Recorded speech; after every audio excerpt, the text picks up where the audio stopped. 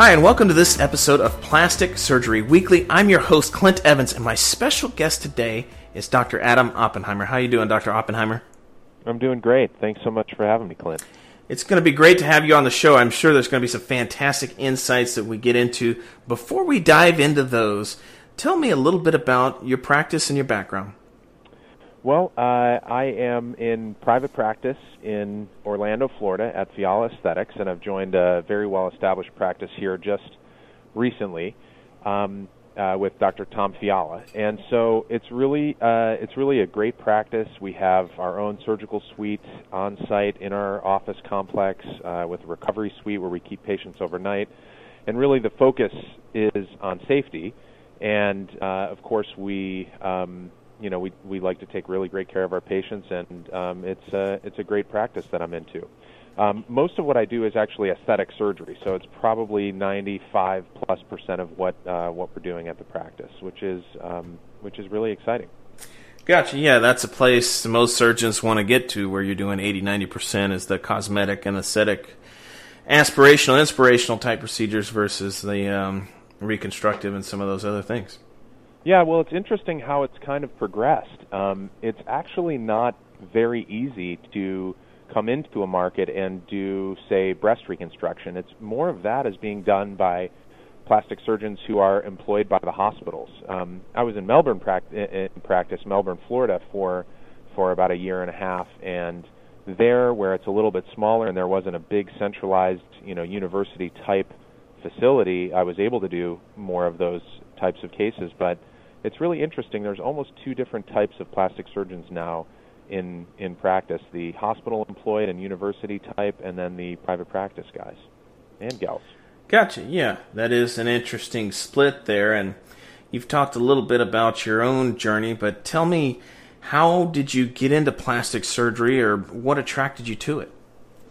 I kind of had a little bit of a head start because my grandfather and my uncle are both board-certified plastic surgeons, and the story is kind of funny. But I was a 5-year-old kid, and I was riding a new bike around the neighborhood, and I was sticking my tongue out, and apparently I still do that underneath my surgical mask now. But I basically fell and almost bit my tongue completely off, and wow. So my grandfather and my uncle, who was a resident at the time, sewed me up on the kitchen table, and after that, I really idolized them. I mean, did they give you a shot of whiskey before they started? Yeah, right.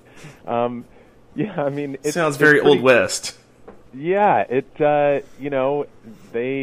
my grandfather had a medicine bag with all kinds of stuff in it, had lidocaine, and I'm sure all the sutures and everything. He was just ready to go, and but yeah, it was kind of amazing, and you can just imagine how I idolized them. It was pretty scary. I remember there being a lot of blood, but when things went down, he and my uncle were the ones that we called, and after that, I was just kind of hooked, and so I spent a lot of time with them growing up. I started out just kind of sterilizing instruments in the office, and then I scrubbed into some small cases with my grandfather, and then I, started scrubbing into tummy tucks and things like that, and facelifts with my uncle and my grandfather. So I had a little bit of a head start.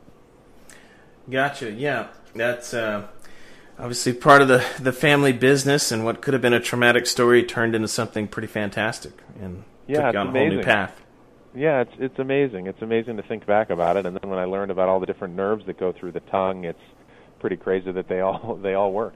Right, got those sewn back together, reattached, and ready to go again. So you can still taste chocolate and pies and steaks and everything. Yeah, it's good. I'm good to go. Outstanding.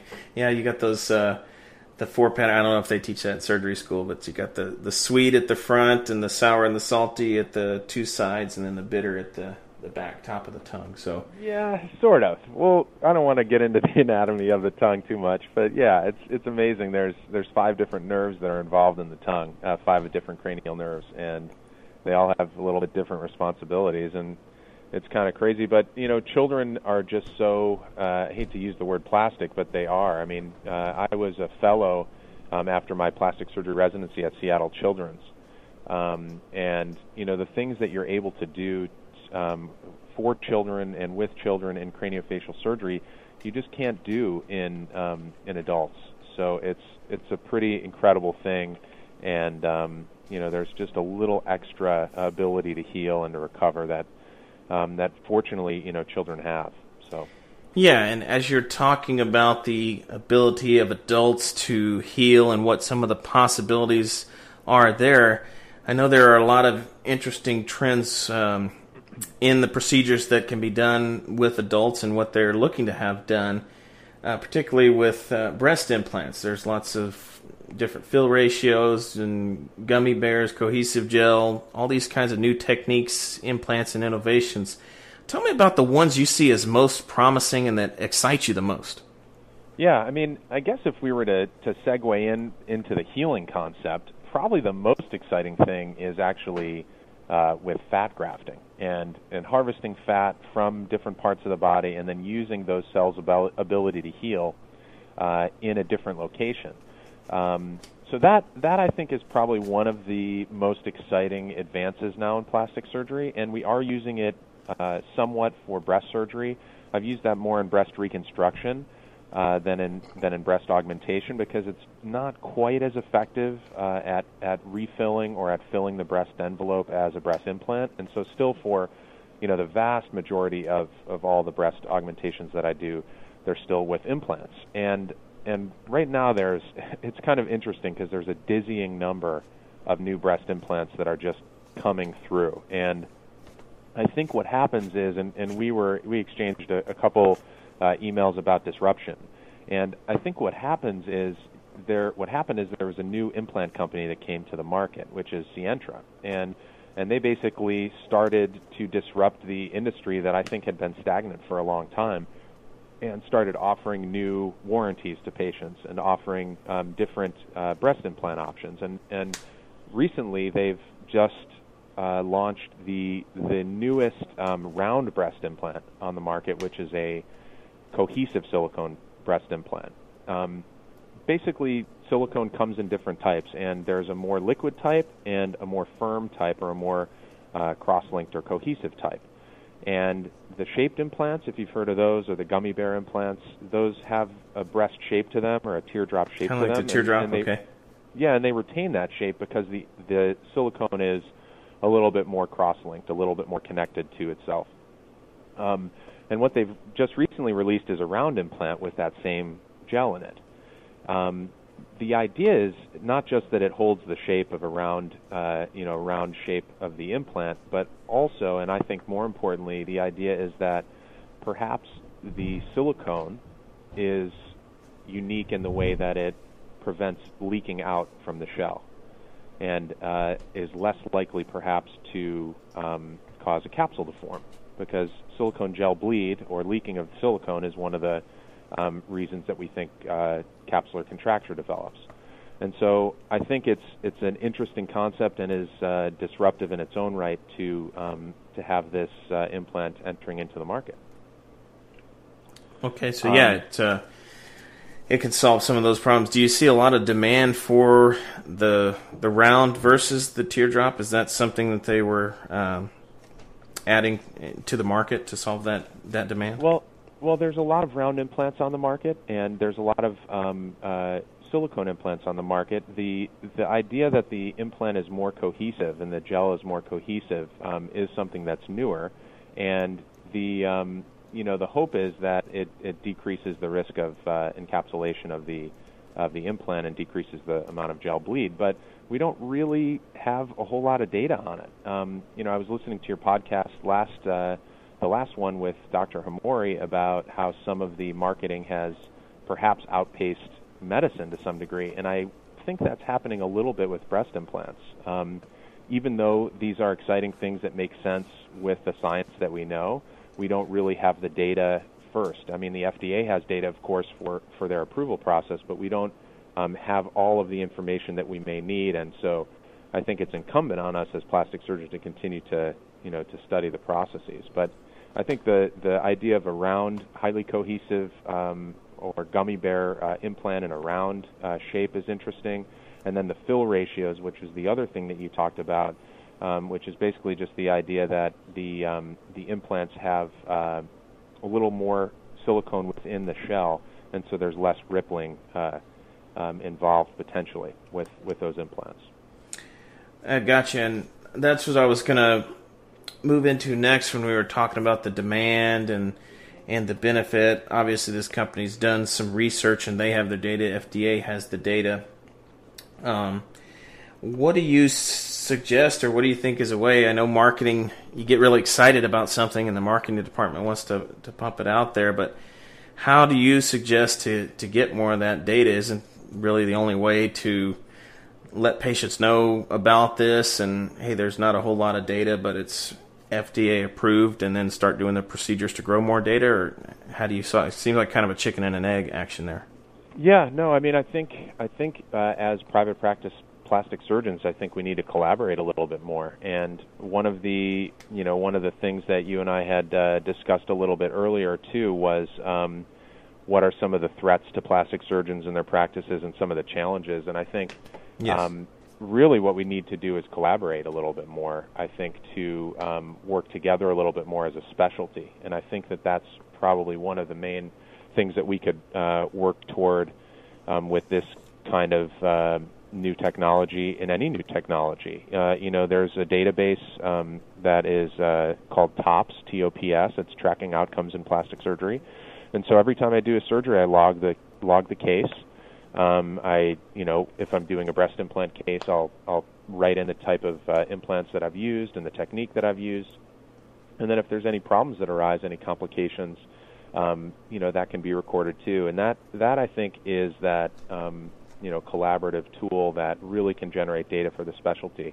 In the absence of a national implant registry, and a lot of countries have a registry, in the absence of that, I think that's our next best option. But really, it'd be great if there was an implant registry where plastic surgeons were required to track their surgeries and to track how their patients do. I mean, that I think would be the next level.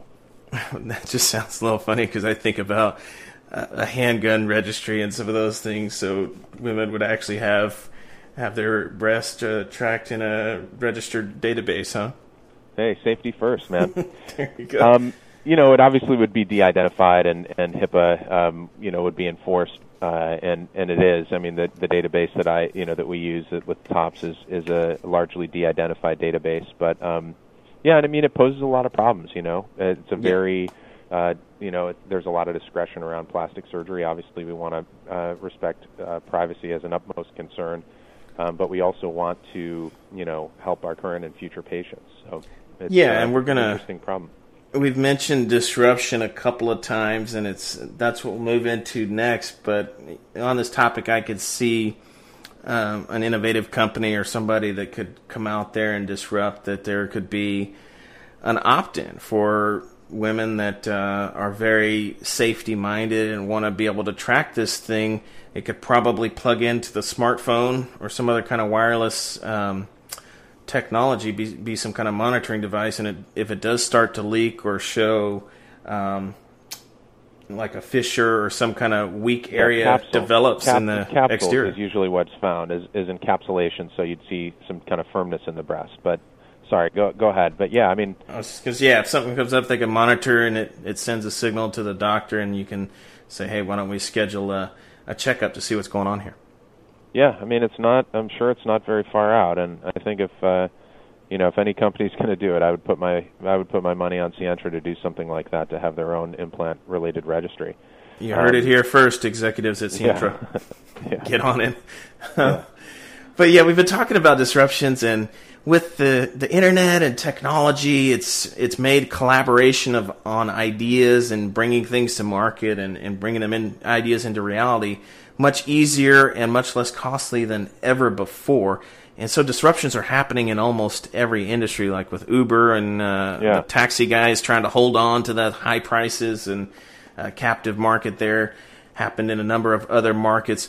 What do you see? You kind of breezed over it a little bit, but maybe we go back into that or go a little deeper, or another area that you see as a big threat or disruption to plastic surgeons and their practices. Yeah. So I think the stock answer would probably be encroachment into the specialty by non-board certified plastic surgeons. That would be kind of what the answer that people would think that I would give. But I actually don't really feel that way. I guess I would reframe that statement as the bigger threat is not necessarily to plastic surgeons, but the bigger threat is to patients in that situation. Gotcha. Where you have weekend courses for liposuction, you have new boards popping up, seemingly on an annual basis, that sound really nice, that have a beautiful certificate, but that just don't have the 7 years of training that most of my colleagues who are board-certified plastic surgeons have. And, it's not that I feel that they're going to take my market share somehow or to take patients away from my practice. It's more that I feel that patients are going to go to some of these providers less informed, perhaps, and are going to be at risk for complications or untoward outcomes. That would be, I think, the threat, not to the discipline of plastic surgery by board-certified plastic surgeons, but by the overall field, the overall threat to aesthetic surgery, I think, in general. Gotcha. All right, as we move into our final topic, Dr. Oppenheimer, what do you feel has been the main driver for the growth of your practice? That one's pretty easy, and it kind of segues again from the last thing we were talking about, which I think that the solution to that problem and the solution to the patient side risk of more and more providers pursuing plastic surgery and aesthetic surgery, I think education is at the core of that. And the wonderful thing also about the internet now is that there's more and more transparency of information and transparency of data. And the biggest driver for my practice by far is RealSelf. RealSelf.com is a website with physician-generated content, with patient-generated content, and really most importantly for my practice is patient reviews. So when, just like when my wife and I go out to dinner, we'll look at TripAdvisor if we're traveling, or we'll look at Yelp, and we'll try to find what the best place is. You can do that now with plastic surgeons, and you can look to see what their certifications are, and you can see what the patients who have seen them have said. You can look at their photos, see what the results of their breast implants have been, or their labiaplasty, or their tummy tuck, or facelift, and you can see if those results are something that you're interested in, and that I think is really the biggest driver for my practice, because I'm huge on transparency, and it's a lot easier for my patients to say nice things about me than for me to sit here and tell you how great I am. So exactly, that has been really wonderful, and the developer of it, I think, actually started with the travel industry. Of course, if he listens to this and I get it wrong now, I'm going to be a little embarrassed. But I think it was with something like TripAdvisor, actually. As long as it wasn't your boyhood friend developed it in your garage, then you should know the story. Good point. So I think that the parallel is definitely there, and it's been hugely successful. The website is great, and that's probably where most patients who end up coming to see me in consultation, at Fiala Aesthetics, that they've come from the Google search, but I think they end up as a destination site on RealSelf, because there's just so much information, so many reviews, and so much transparency there. So I think that's really been the best thing that's happened to plastic surgery in a really long time. So do you have an intentional strategy around RealSelf? Like, do you train your staff, your front desk person, everybody that's on the post-op, to ask them, hey, would you mind talking about your experience on RealSelf.com with us? Yeah. Really, I think it's tough to, as I've learned, to outsource a lot of the important things, and so I'm the one who asks the patients, when they're at their 1 month or 3 month follow-up, if they could just give a candid review on their experience with me and with our clinic. And they're just as often saying nice things about all the nurses and the staff in the clinic at the office as they are about their experience with their doctor. And but yeah, I think asking the patients directly as the doctor, I think, is probably the most the most valuable thing. But yeah, we do try to set it up so that it's easier for patients to enter reviews and to share photos and share their experience. Yeah, that's the key, is you're getting to that overall patient experience, or that whole patient experience, from that first time they start researching you and first find out about you on the internet, or their friend whispers in their ear, hey, Dr. Oppenheimer's awesome. Then they break out their smartphone, type into Google, see your website, see what the reviews are, what's published out there. All through that experience till the full post-op, like those 1 and 3 month checkups you're talking about, that whole experience is what other patients are looking at. And if they're talking about that on RealSelf, that is fantastic marketing and advertising for your practice. About the best you can get. Yeah, it is. I mean, you go to a plastic surgeon's website and it reads like a bio, like, Dr. So-and-so went to the best school and the best college and the best residency. They all kind of sound the same, and they're written 18 board certified, and you're like, wait, what does that mean?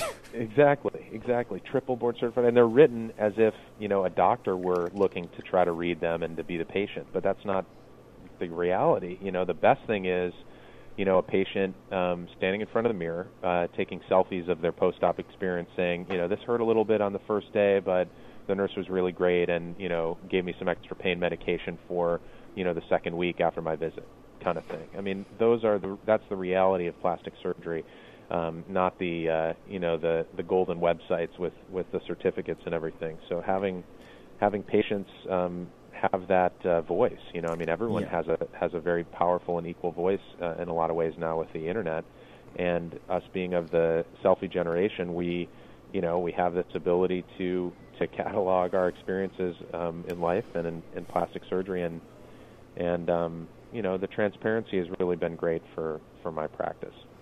Yeah, you get into the substance versus the veneer, and definitely better to focus on that substance that the patients can give you. So, yeah. As we wrap this interview, Dr. Oppenheimer, tell each listener where they can find out about you and what you're currently working on. Well, it's kind of similar to that social media and RealSelf concept. I'm definitely on RealSelf, so just kind of searching me by name is probably the easiest way to find me. But what I'm kind of more recently interested in is my Instagram presence, which I hadn't really worked on until about 2 months ago, but again, I think it's kind of that backstage pass into the reality of how plastic surgery is practiced, and then the reality of, my day-to-day life. I mean, it's not very exciting a lot of the time. You might just see some pictures of me and my cat on there, but at the same time, You got a baby lion? Yeah, right. No. Oh, not a house cat. Come on.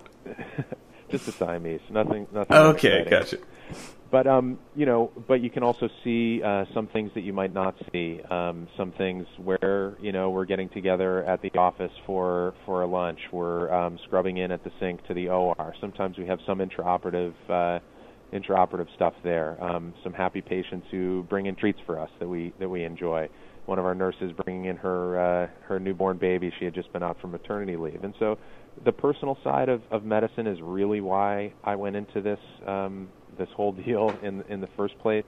The doctor-patient relationship is really the most valuable thing to me, and the relationship that I have with the wonderful nurses and the wonderful staff. And my senior partner in the office are really why I get excited. And so Instagram has been kind of cool in that way, that it's given a backstage pass to the practice of plastic surgery. It's not probably as cool as a backstage pass to the Stones or something like that, but it's still kind of neat to see, and there's been some nice engagement with with some of our patients there. They may not get as excited as your VIP to a Justin Bieber concert, but Bieber, that's what I should have said. Cool. Yeah, or Taylor Swift. So Taylor Swift is my there you go. So we'll certainly include links to your Instagram and the RealSelf. Did you have a website where they can find out more about your bio and your 18 board certifications and all the other stuff that they have for doctors? Well, my Instagram handle it's a little tongue-in-cheek, but it's at Orlando Niptuck. So all right. Orlando like the Niptuck show. is my Instagram handle, and the main website is plasticsurgeryinflorida.com for our practice. Okay. So those are kind of the two main main access points into the practice.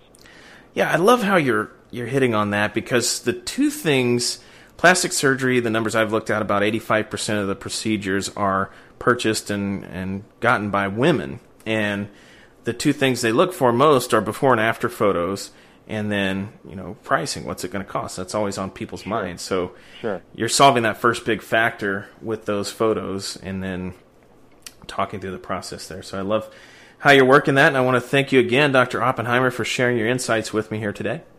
Yeah, no problem. Thanks so much. It is if it's confusing a little bit, the world of implants, it's not because you don't get it. There's a dizzying number of new breast implants that have come out onto the market, and I guess the big take-home is it's really exciting because their goal ultimately is to decrease complications and to increase the longevity of breast implants for the patients who have them. But it's incumbent on us as a specialty to study them, to do the right thing and really to collaborate to try to really understand what the factors are that improve outcomes for our patients, because that's really the goal, at the end of the day, is happy patients. That is a great takeaway for patients, but the takeaway I got is, man, I'm just going to have to bite the bullet and do more research on breasts. I think it's a tough job, but I think I can set aside some time to do that.